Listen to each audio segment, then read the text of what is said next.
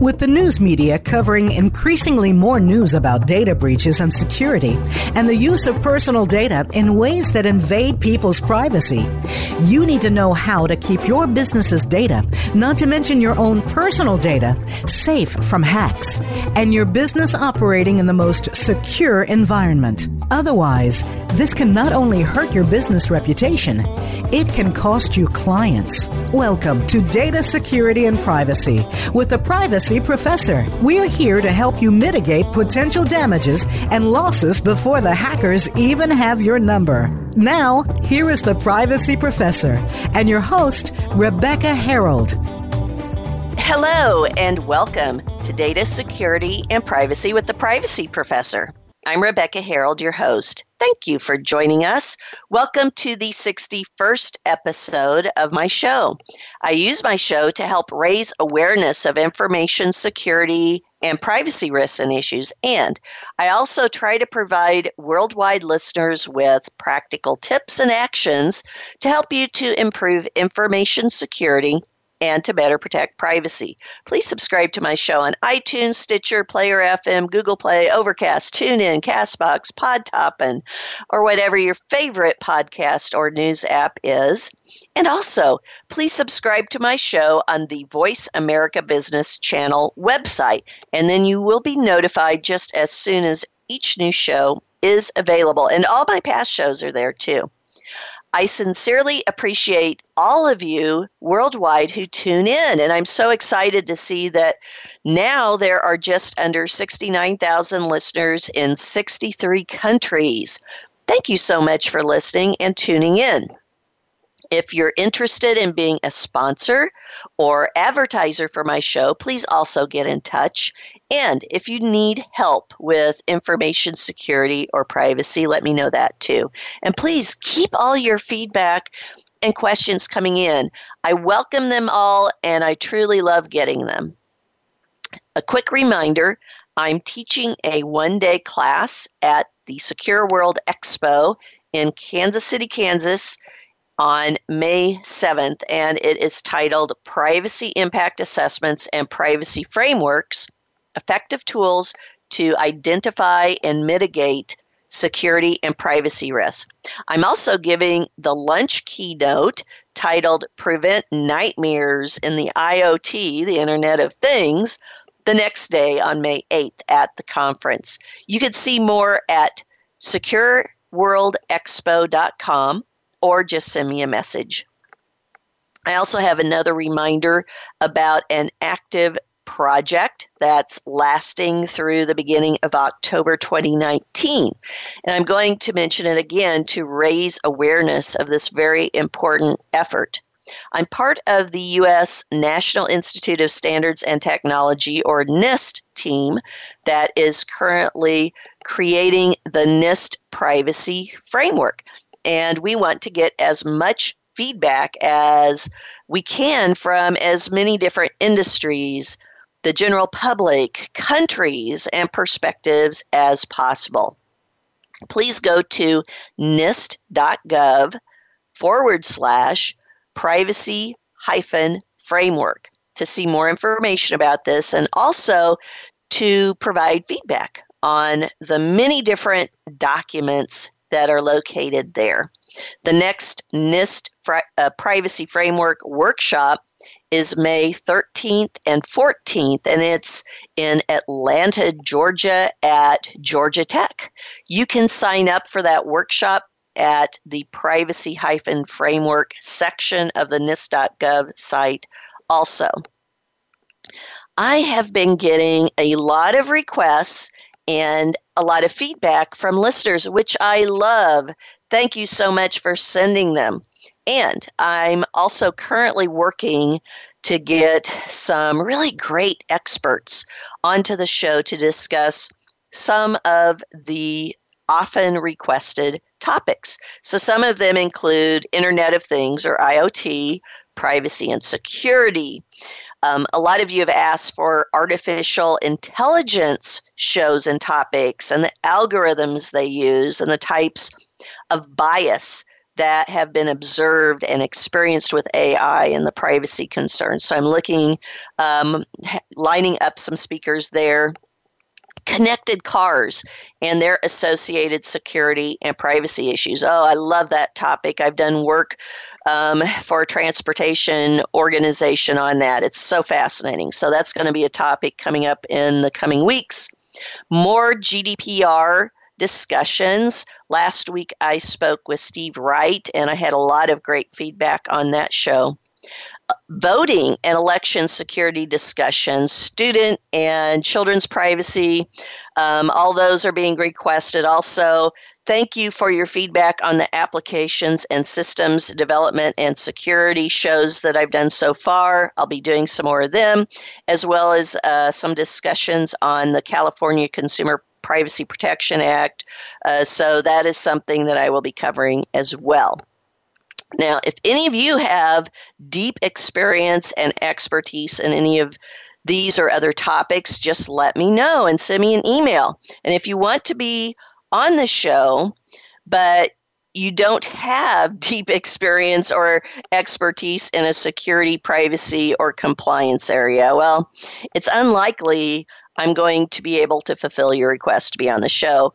I just wanted to let you know that I've had many folks contact me in the past few weeks asking to be on my show, but they wanted to discuss topics that had nothing to do with information security, privacy, or compliance. I had one person who wanted to be on the show to talk about his new customized stamp business. I had another person who wanted to be a guest to come on and talk about acupuncture. So, to them and all others who want to reach my listeners but don't have a security, privacy, or compliance expertise area that would be interesting to my particular set of listeners, I suggest you become a sponsor of my show. Then you can reach all my listeners, but you will do so through the sponsor break audio or video recordings during my show breaks, or with your ads on the Voice America site, or having me mention your business as my sponsor, and so on.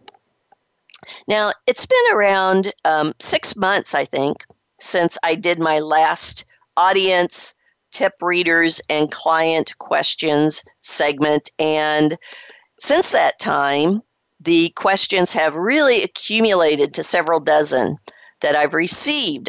So I'm dedicating today to hit upon as many of those as possible, in addition to mentioning some recent news items that I just really want to say a few things about, since they have some significant impacts on information security or privacy, or both. So the first item that I want to talk about briefly is about a news item that was first reported on April 10th. So just a few days ago. My longtime listeners know that I've done several shows in a series about voting and election security and privacy, but primarily security. And up until now, the U.S. Department of Homeland Security had reported that hacking efforts against voting machines and systems during the 2016 U.S. elections had occurred in 21 states. But now, on April 10th, there was a joint intelligence bulletin that came out from the Department of Homeland Security and the FBI. And it reported that state and local authorities related to the Russian hacking activities during the 2016 election was wider than originally thought. And while the bulletin really contained no new technical information, it's the first official report to actually confirm that the Russian reconnaissance and hacking efforts in advance of the 2016 U.S. elections occurred in all 50 states. With the 2020 elections just a short 1.5 years away, I'm lining up some more shows about this topic. And also, I'm curious to know from any of my many listeners in Russia, what are you hearing about in your country? What are your thoughts on this? And for my listeners elsewhere, are you concerned about the security of our voting systems and machines in the U.S.? I'm concerned. And in other countries, are you concerned about the security of the voting systems that you use there? I read recently that a widely used election systems and software vendor called, appropriately enough, Election Systems and Software, they admitted that they had installed remote access software, PC Anywhere.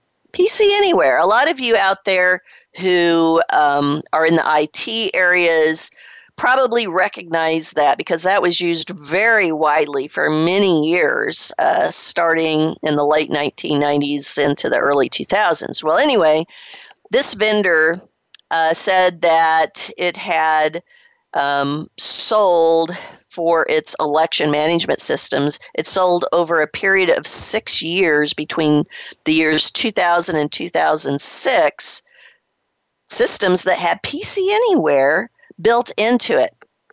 Now, I've asked several voting machines and systems vendors to be a guest on the show so we can discuss this topic more, because anytime you have remote access capabilities into the voting systems, that of course opens up a potential pathway. So we need to know, I'd like to know, and I know many others would like to know, how are those systems secured? Because according to what I've been finding, a lot of folks who were using those systems didn't even realize that that remote access capability was within them.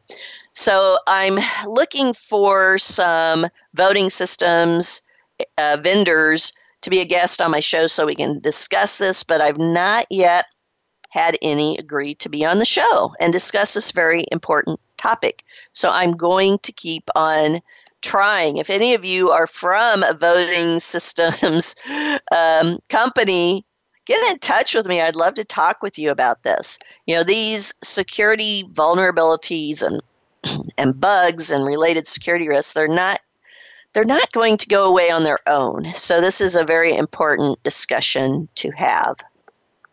So now on to a question.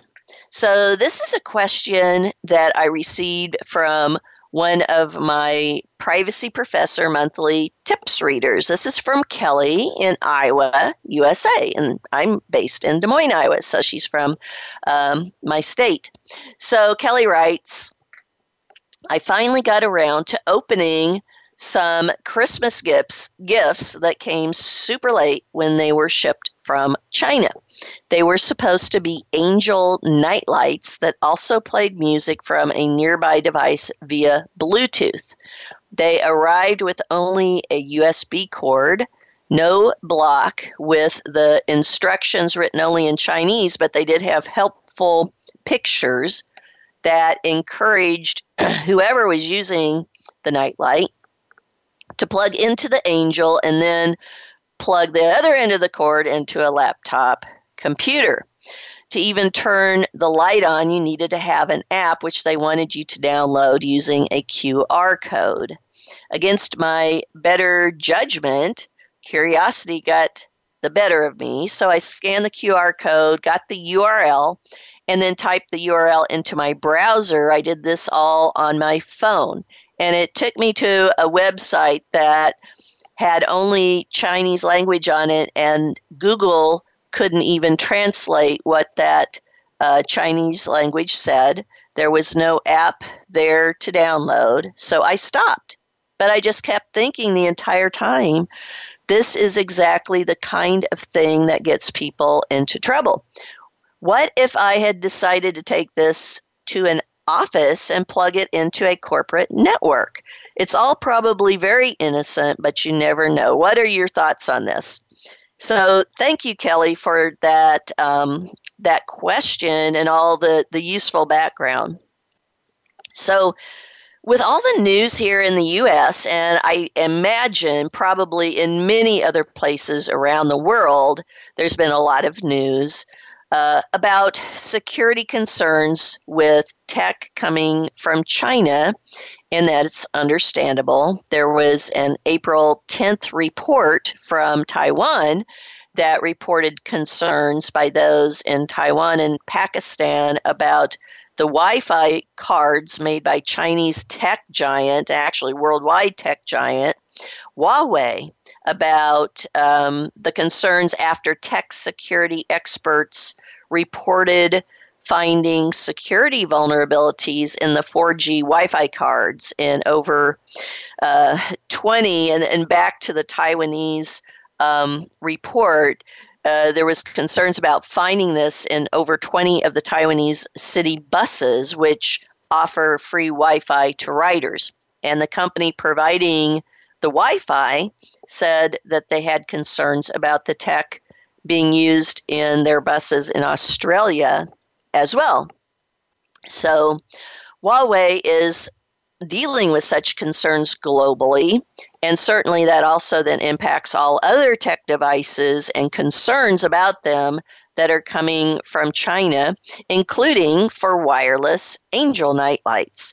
So Kelly, it is great to know that you are aware of the security, Wi-Fi, and privacy concerns in general, and certainly what you described as your own experiences are definite red flags. So for Wi-Fi devices from anywhere, checking out the URL was a great idea. Now, hopefully you checked the security, though, of that URL of the site first. And you would do that by taking a copy of the URL for the site and using it to be checked at a site such as safeweb.norton.com. Plug it into there. It primarily checks the history of URLs. Or another site that you could use is zulu.zscaler.com. Now that generally does real-time risk checking to see if that URL was safe before going there. And there are many other URL safety checkers out there also, but these are the two I typically use. So, can you use the device without enabling the Wi-Fi? If so, then of course that is the safest thing to do. But based on your question, it sounds like you cannot if you have to use an app to control the light. So to answer this question thoroughly, it would really take a full show. So I've been checking with some folks who are experts on Wi-Fi security for these types of tech, and some of them have written about this extensively and have provided some talks and given demonstrations at conferences such as Black Hat and DEF CON. I want to know more about this too.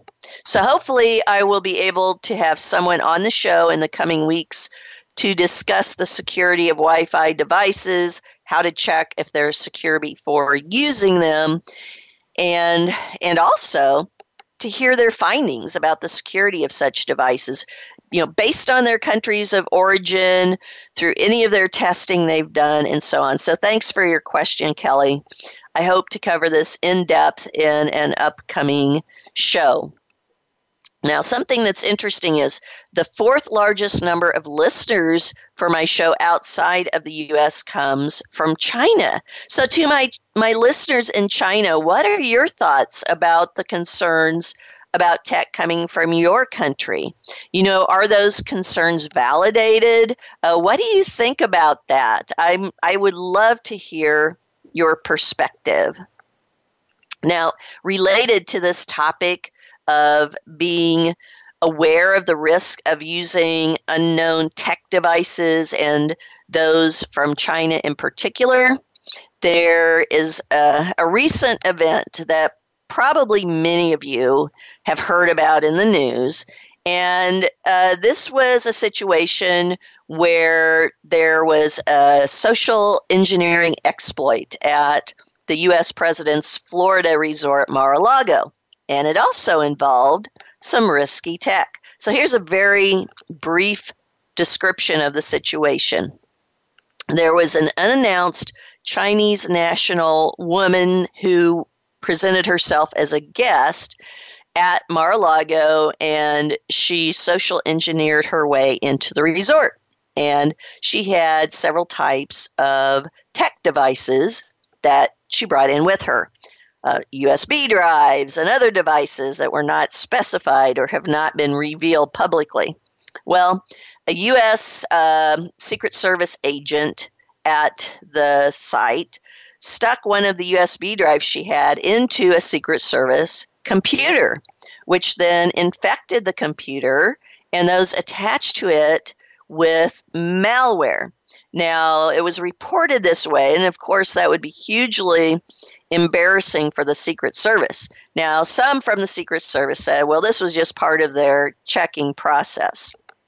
But regardless, everyone should know in this day and age that you don't stick just any USB device or any other types of devices into your computer.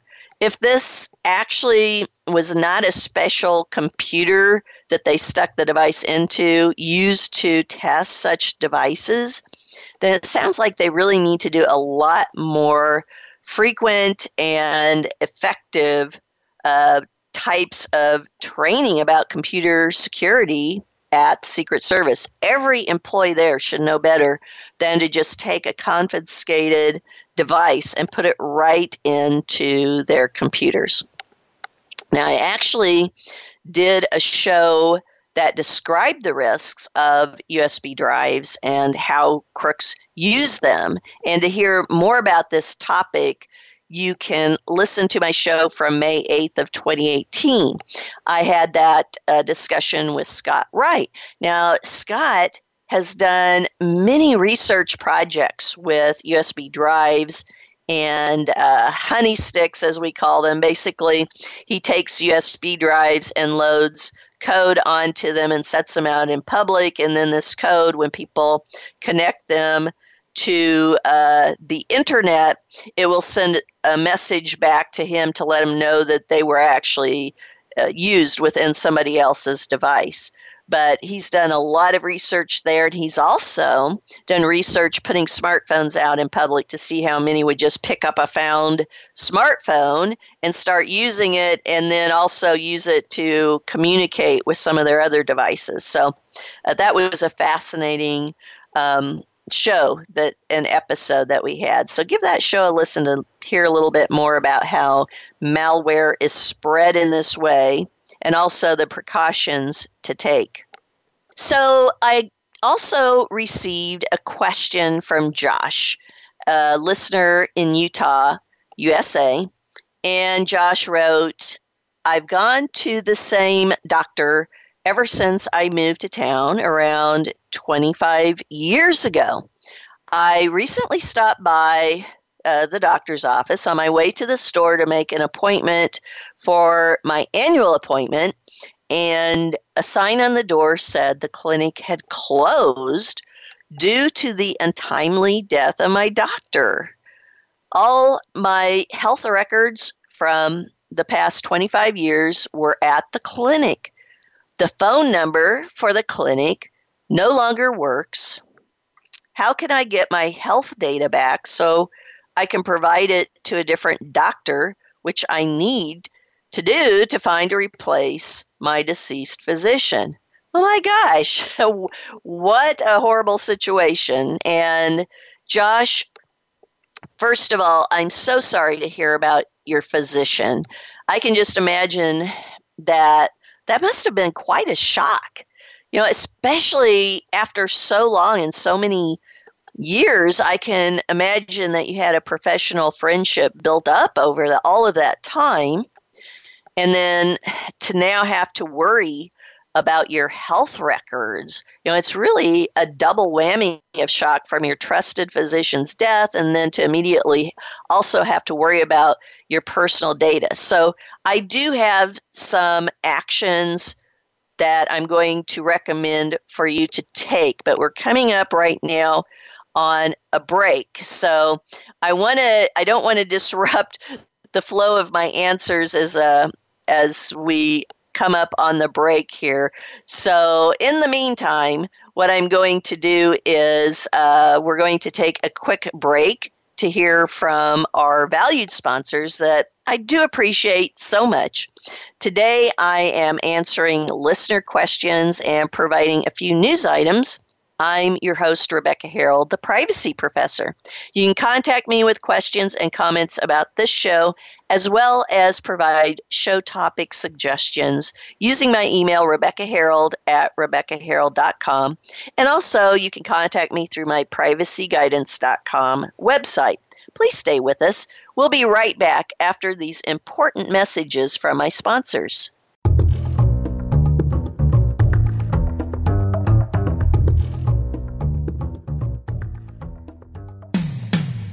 When it comes to business, you'll find the experts here.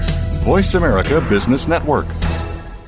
The Privacy Professor is your trusted source for effective information security, privacy, and compliance advice, compliance tools, education, consulting, expert witness services, and board positions. Visit us online at privacyprofessor.org. Rebecca Harold and Associates offers information security products, privacy and compliance tools, education and consulting. Rebecca also provides keynote speeches and her free Privacy Professor monthly tips messages. She has published since 2007. Visit privacyprofessor.org for help and answers to your questions.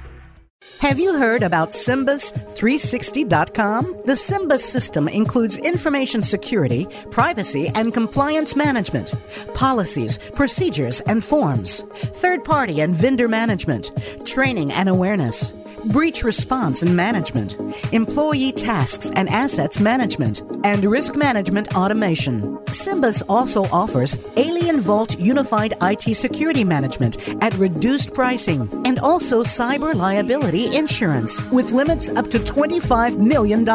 You need to find out more about the Symbus system. Visit Symbus360.com.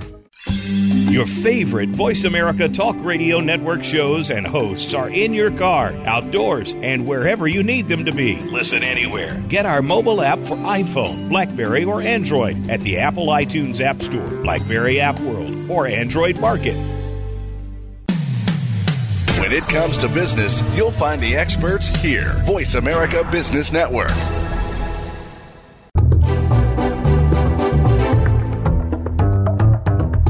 You are listening to Data Security and Privacy with the Privacy Professor. If you have a question or comment about the program, feel free to send an email to Rebecca Harold at RebeccaHarold.com.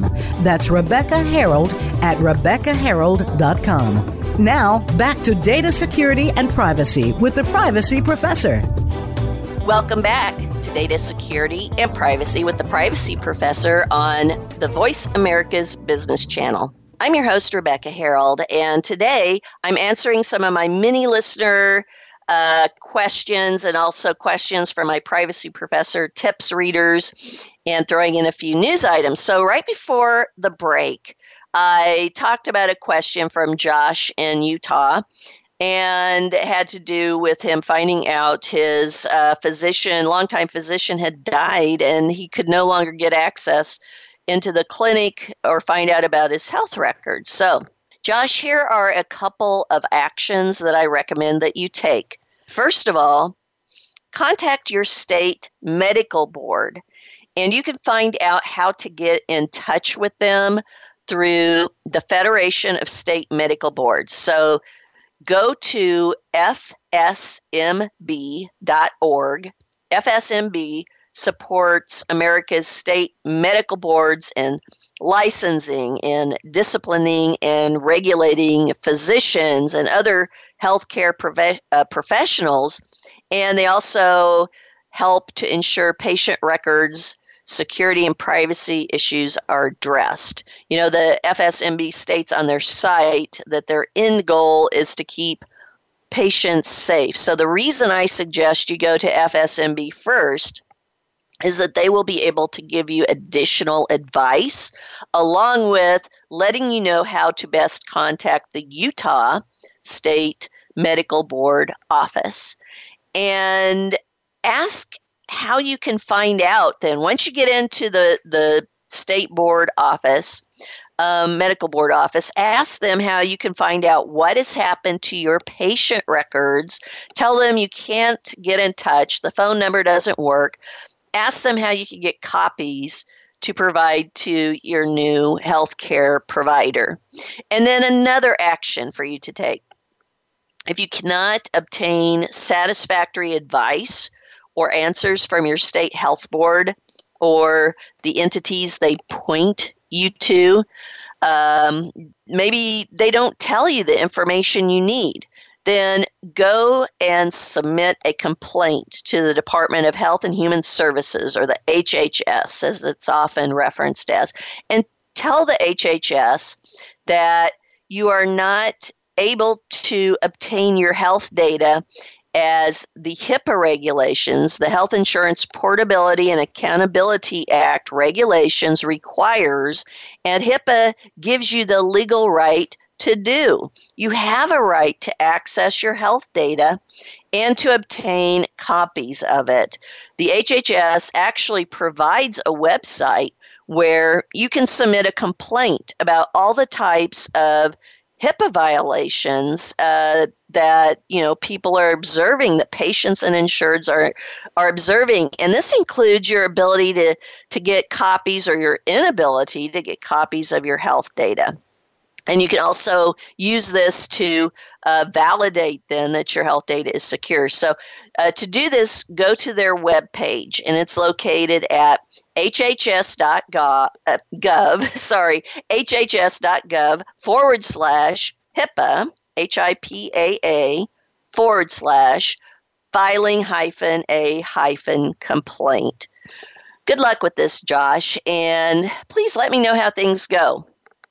So here's another news item, and I saw a news blurb reported on this on April 9th, and I'm really compelled to write about it, especially because they reported this basically as a funny situation, but it really does point to a serious problem within the tech industry. So there was a headline on CNN, and the headline was, "A 3-year-old boy repeatedly entered the wrong password, locked up his dad's iPad until 2067. And then here are just a few of the passages from the article, the report. Evan Osnos, a staff writer at The New Yorker and a fellow at Brookings Institution, put out a tweet letting the world know of the little situation his toddler put him in. And he showed the image of his iPad with a locked out message. And Osnos tweeted, "This looks fake, but alas, it's our iPad today after our 3-year-old tried repeatedly to unlock it. Any ideas?" And the photo of his iPad screen showed that the device was disabled, and the message it gave back was, "Try again in 25,536,442 minutes." That's more than 48 years for those of you who don't want to do the math. So his iPad will be available to him again sometime in 2016. Now, the article also said that the iPad lockout is a security feature of Apple devices that kicks in whenever someone repeatedly types the wrong password. And the more times incorrect passwords are entered, the longer the lockout time grows. And you know what Apple suggested? Apple said, well, you need to perform a restore to use the device again, and you'll lose any data on the device if you've never backed it up. So, yeah, that was funny. But here are my concerns about this. This threw up a huge red flag for me. To engineer an application or a device that cumulatively adds with no limit to the lockout length for a device after unsuccessful authentication attempts. Quite frankly, to me, as someone who started as a systems engineer and who has taught how to do applications programming and systems engineering for many years, it's really quite frankly lazy applications engineering. Now, there's no reason from a security perspective to just keep adding to the lockout time after unsuccessful attempts with no limit on it. The application could have had just a little bit more code included to set a limit for how long the device would be kept locked. And then you wouldn't even have to worry then about losing data because you'd have to restore the device. And then when Apple just advised to restore the device, and then, you might lose all your data though. It just seems such incomplete and poor programming, planning, and practice. And this is a red flag. This is a red flag because if they were either lazy or weren't thorough enough in their engineering of this feature, that tells me what other aspects of the devices are also lacking in engineering and implementation of thoughtful, effective controls. These types of incidents give hackers and cyber criminals a sign that these devices probably have other weaknesses or lack of thorough applications designs, possibly no thorough testing before being put into production. So using those devices become targets for those who want to exploit the identified and possibly other vulnerabilities that were basically built into them. This is a growing problem with the inadequate practices for computing device design, engineering rigor, and for the applications development and testing, and how it's just becoming, quite frankly, sloppy and not thorough. With the increasing complexity and diversity of tech environments that are now being used, the design and testing rigor should be greater. But for too many vendors with the goal of getting to market quickly to beat their competitors, engineering design and thorough testing is simply not complete and not adequate too many times. A couple of shows from earlier this year covered this topic of applications testing and change controls. One was with Dr. Amish Kabay. The other one was with Dr. Dan Shoemaker. So give those a listen to hear more about the problems and how the CNN story about the locked out iPad could probably have been avoided with better engineering and testing. This is another series topic, applications and systems design, testing, and change controls, that I'm also going to be hitting upon again in the future episodes, because this is something, if you can't tell, I'm pretty passionate about it, and it just worries me that this is going to lead to just so many more incidents and breaches than should occur just because of inadequate engineering and testing and planning. So I'll get off my soapbox there, but that just really hit a sore point with me. Okay, so on to another question. So here's a question from Lacey in New Zealand. And Lacey asks, is it safe for me to allow my child to use my old phone or old laptop or old tablet? Are there some steps I should take before just handing it over to my child? Okay, I love this question, Lacey. Thank you for sending this. I am so glad to hear that you are thinking about this before just handing over your old devices, especially to your child. I know of too many people who just do that. They just say, here, start using this, and they don't do anything before they just hand it over. Using old devices can certainly be okay if you do some things first. So here are some steps that I recommend you take, Lacey. So number one, check to see if you have any data on your device. Chances are you do, right?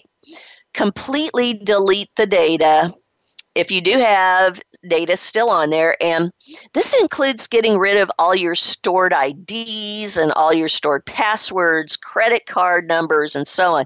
You don't want your child to accidentally log into an online retail site and order a few $1,000s worth of toys if you left your credit card number, ID, and password to the site stored within your device.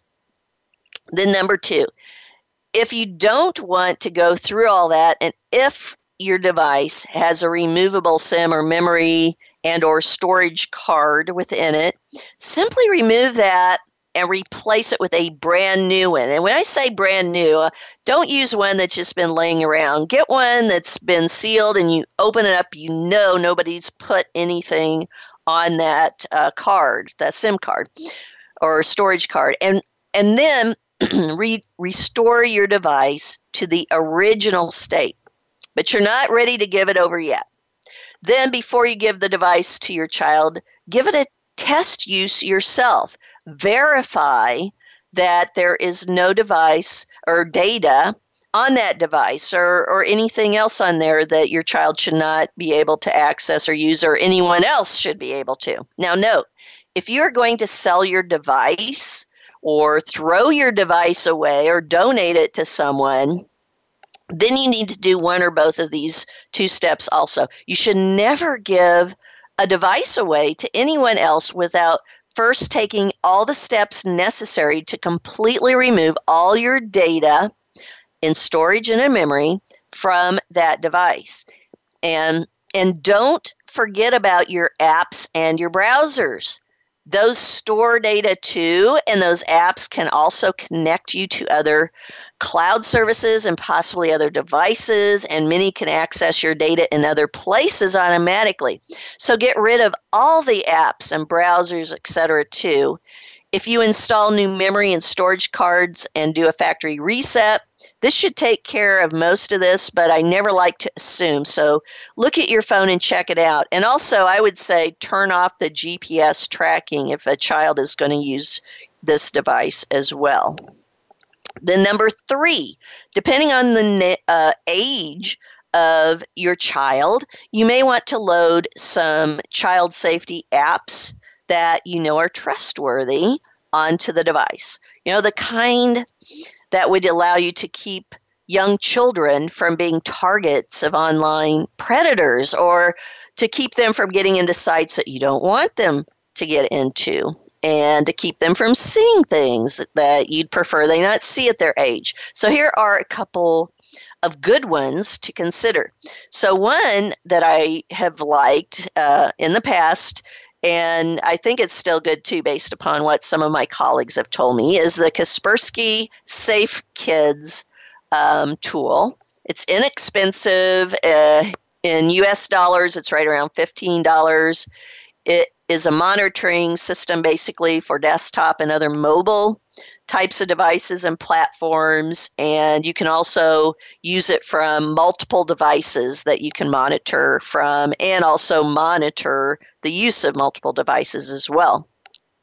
Now, if you want to make sure that your child only goes online from within your home through your home Wi-Fi router, then there are also routers that have built-in security and parental monitoring controls that you can use. So, for example, there's one called Clean Router that you can get in various online retail sites for around $30. And through it does a wide variety of monitoring. So do some searches and you can find even more choices. And then number 4, you're not done yet.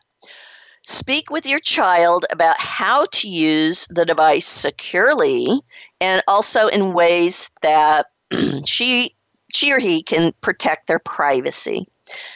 This is really important. Everyone should sit with their child and discuss the importance of practicing good security and privacy before just handing over such devices for them to use.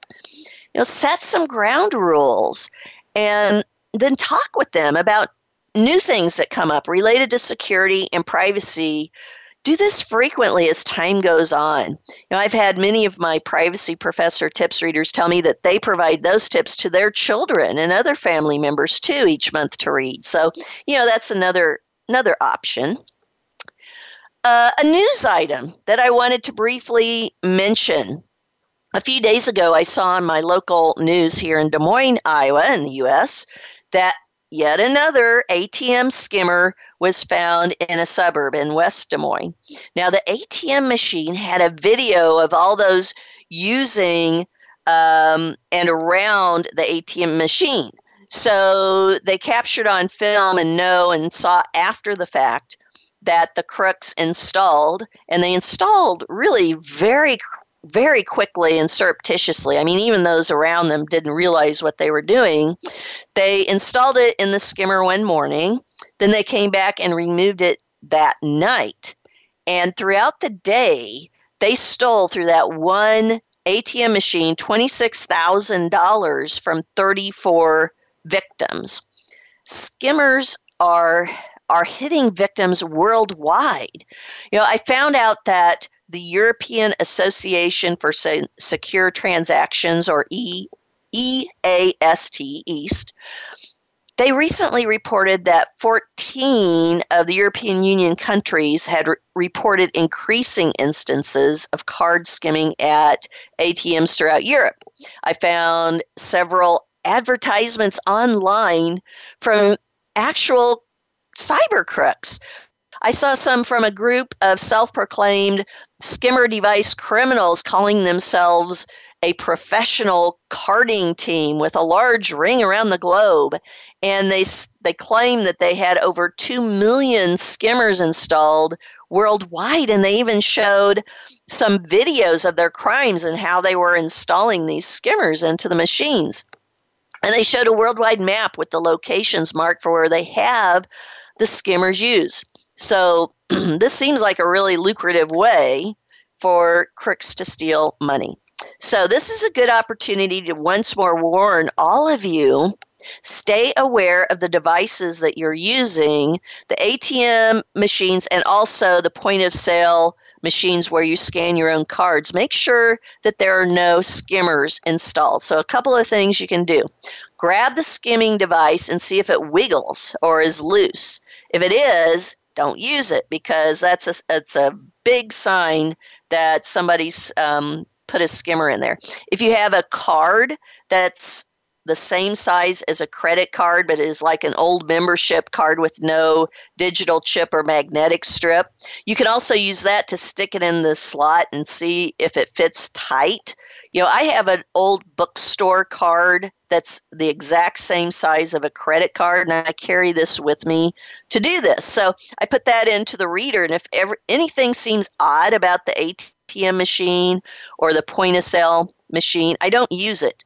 And report it to the manager on site if there is one. And the same, goes for the point of sale machines or POS machines, both the ones that are for self-checkout and also for those sitting right in front of the store clerk, because there have been many instances where these skimmers were put into place in a split second, even in devices that is located right with the store clerk.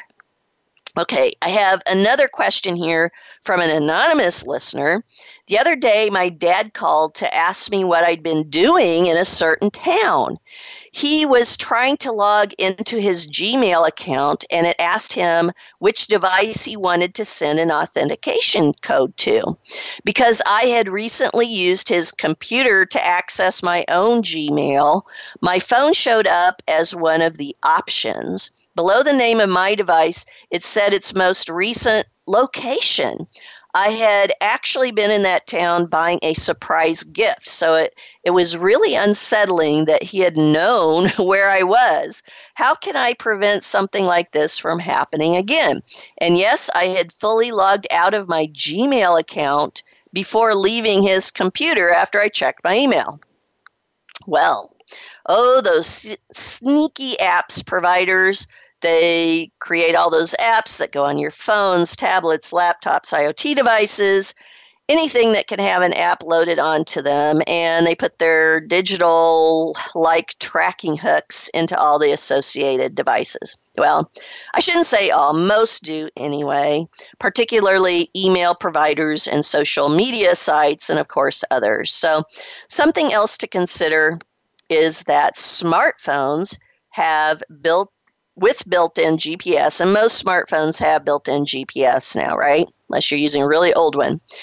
But most often have the ability to report users' locations to a wide variety of different online services. So with regard specifically to Gmail and accessing email from multiple accounts, or from multiple devices. If that GPS tracker is turned on and reporting is turned on, it will basically happen that everyone using the devices that are accessing the email will be given information about the locations from where the person was when he or she checked their Gmail account.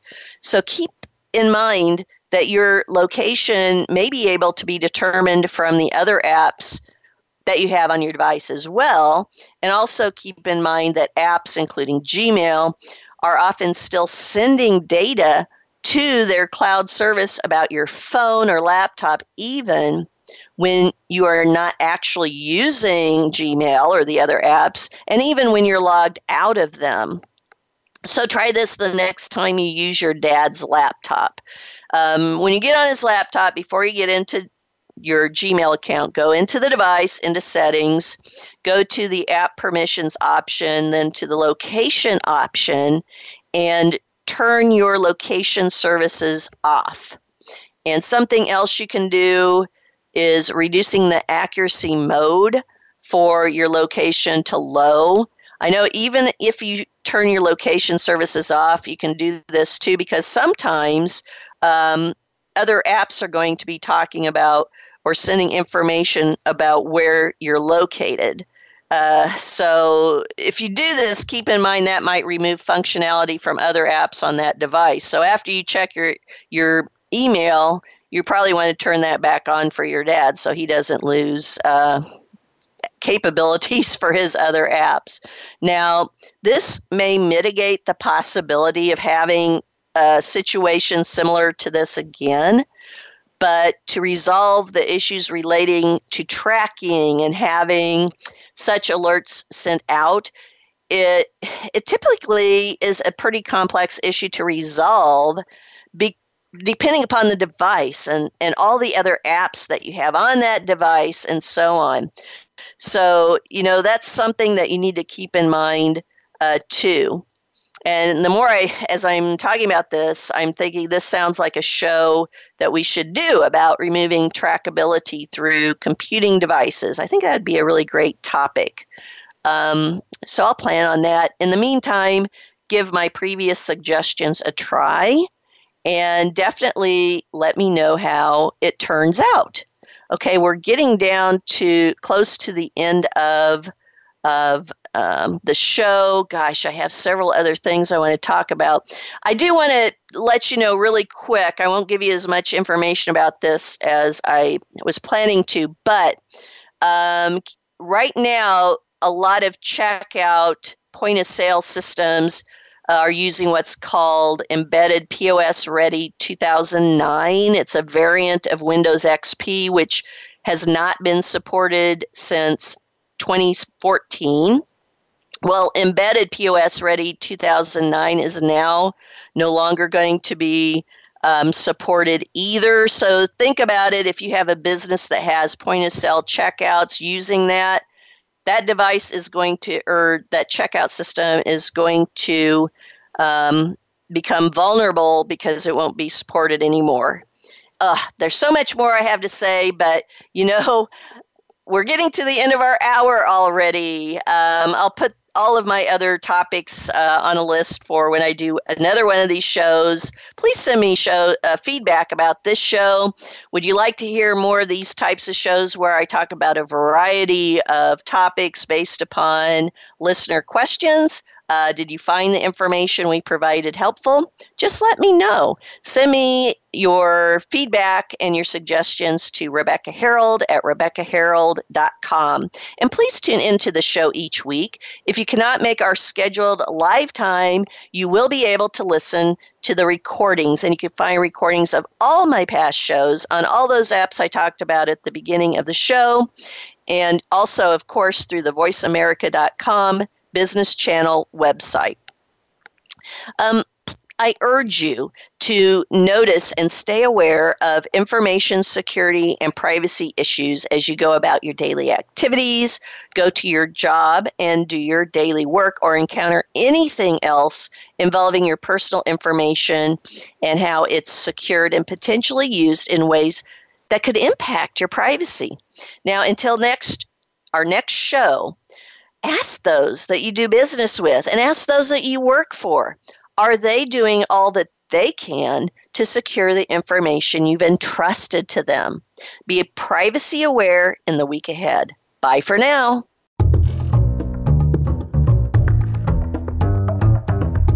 Thank you for tuning in this week.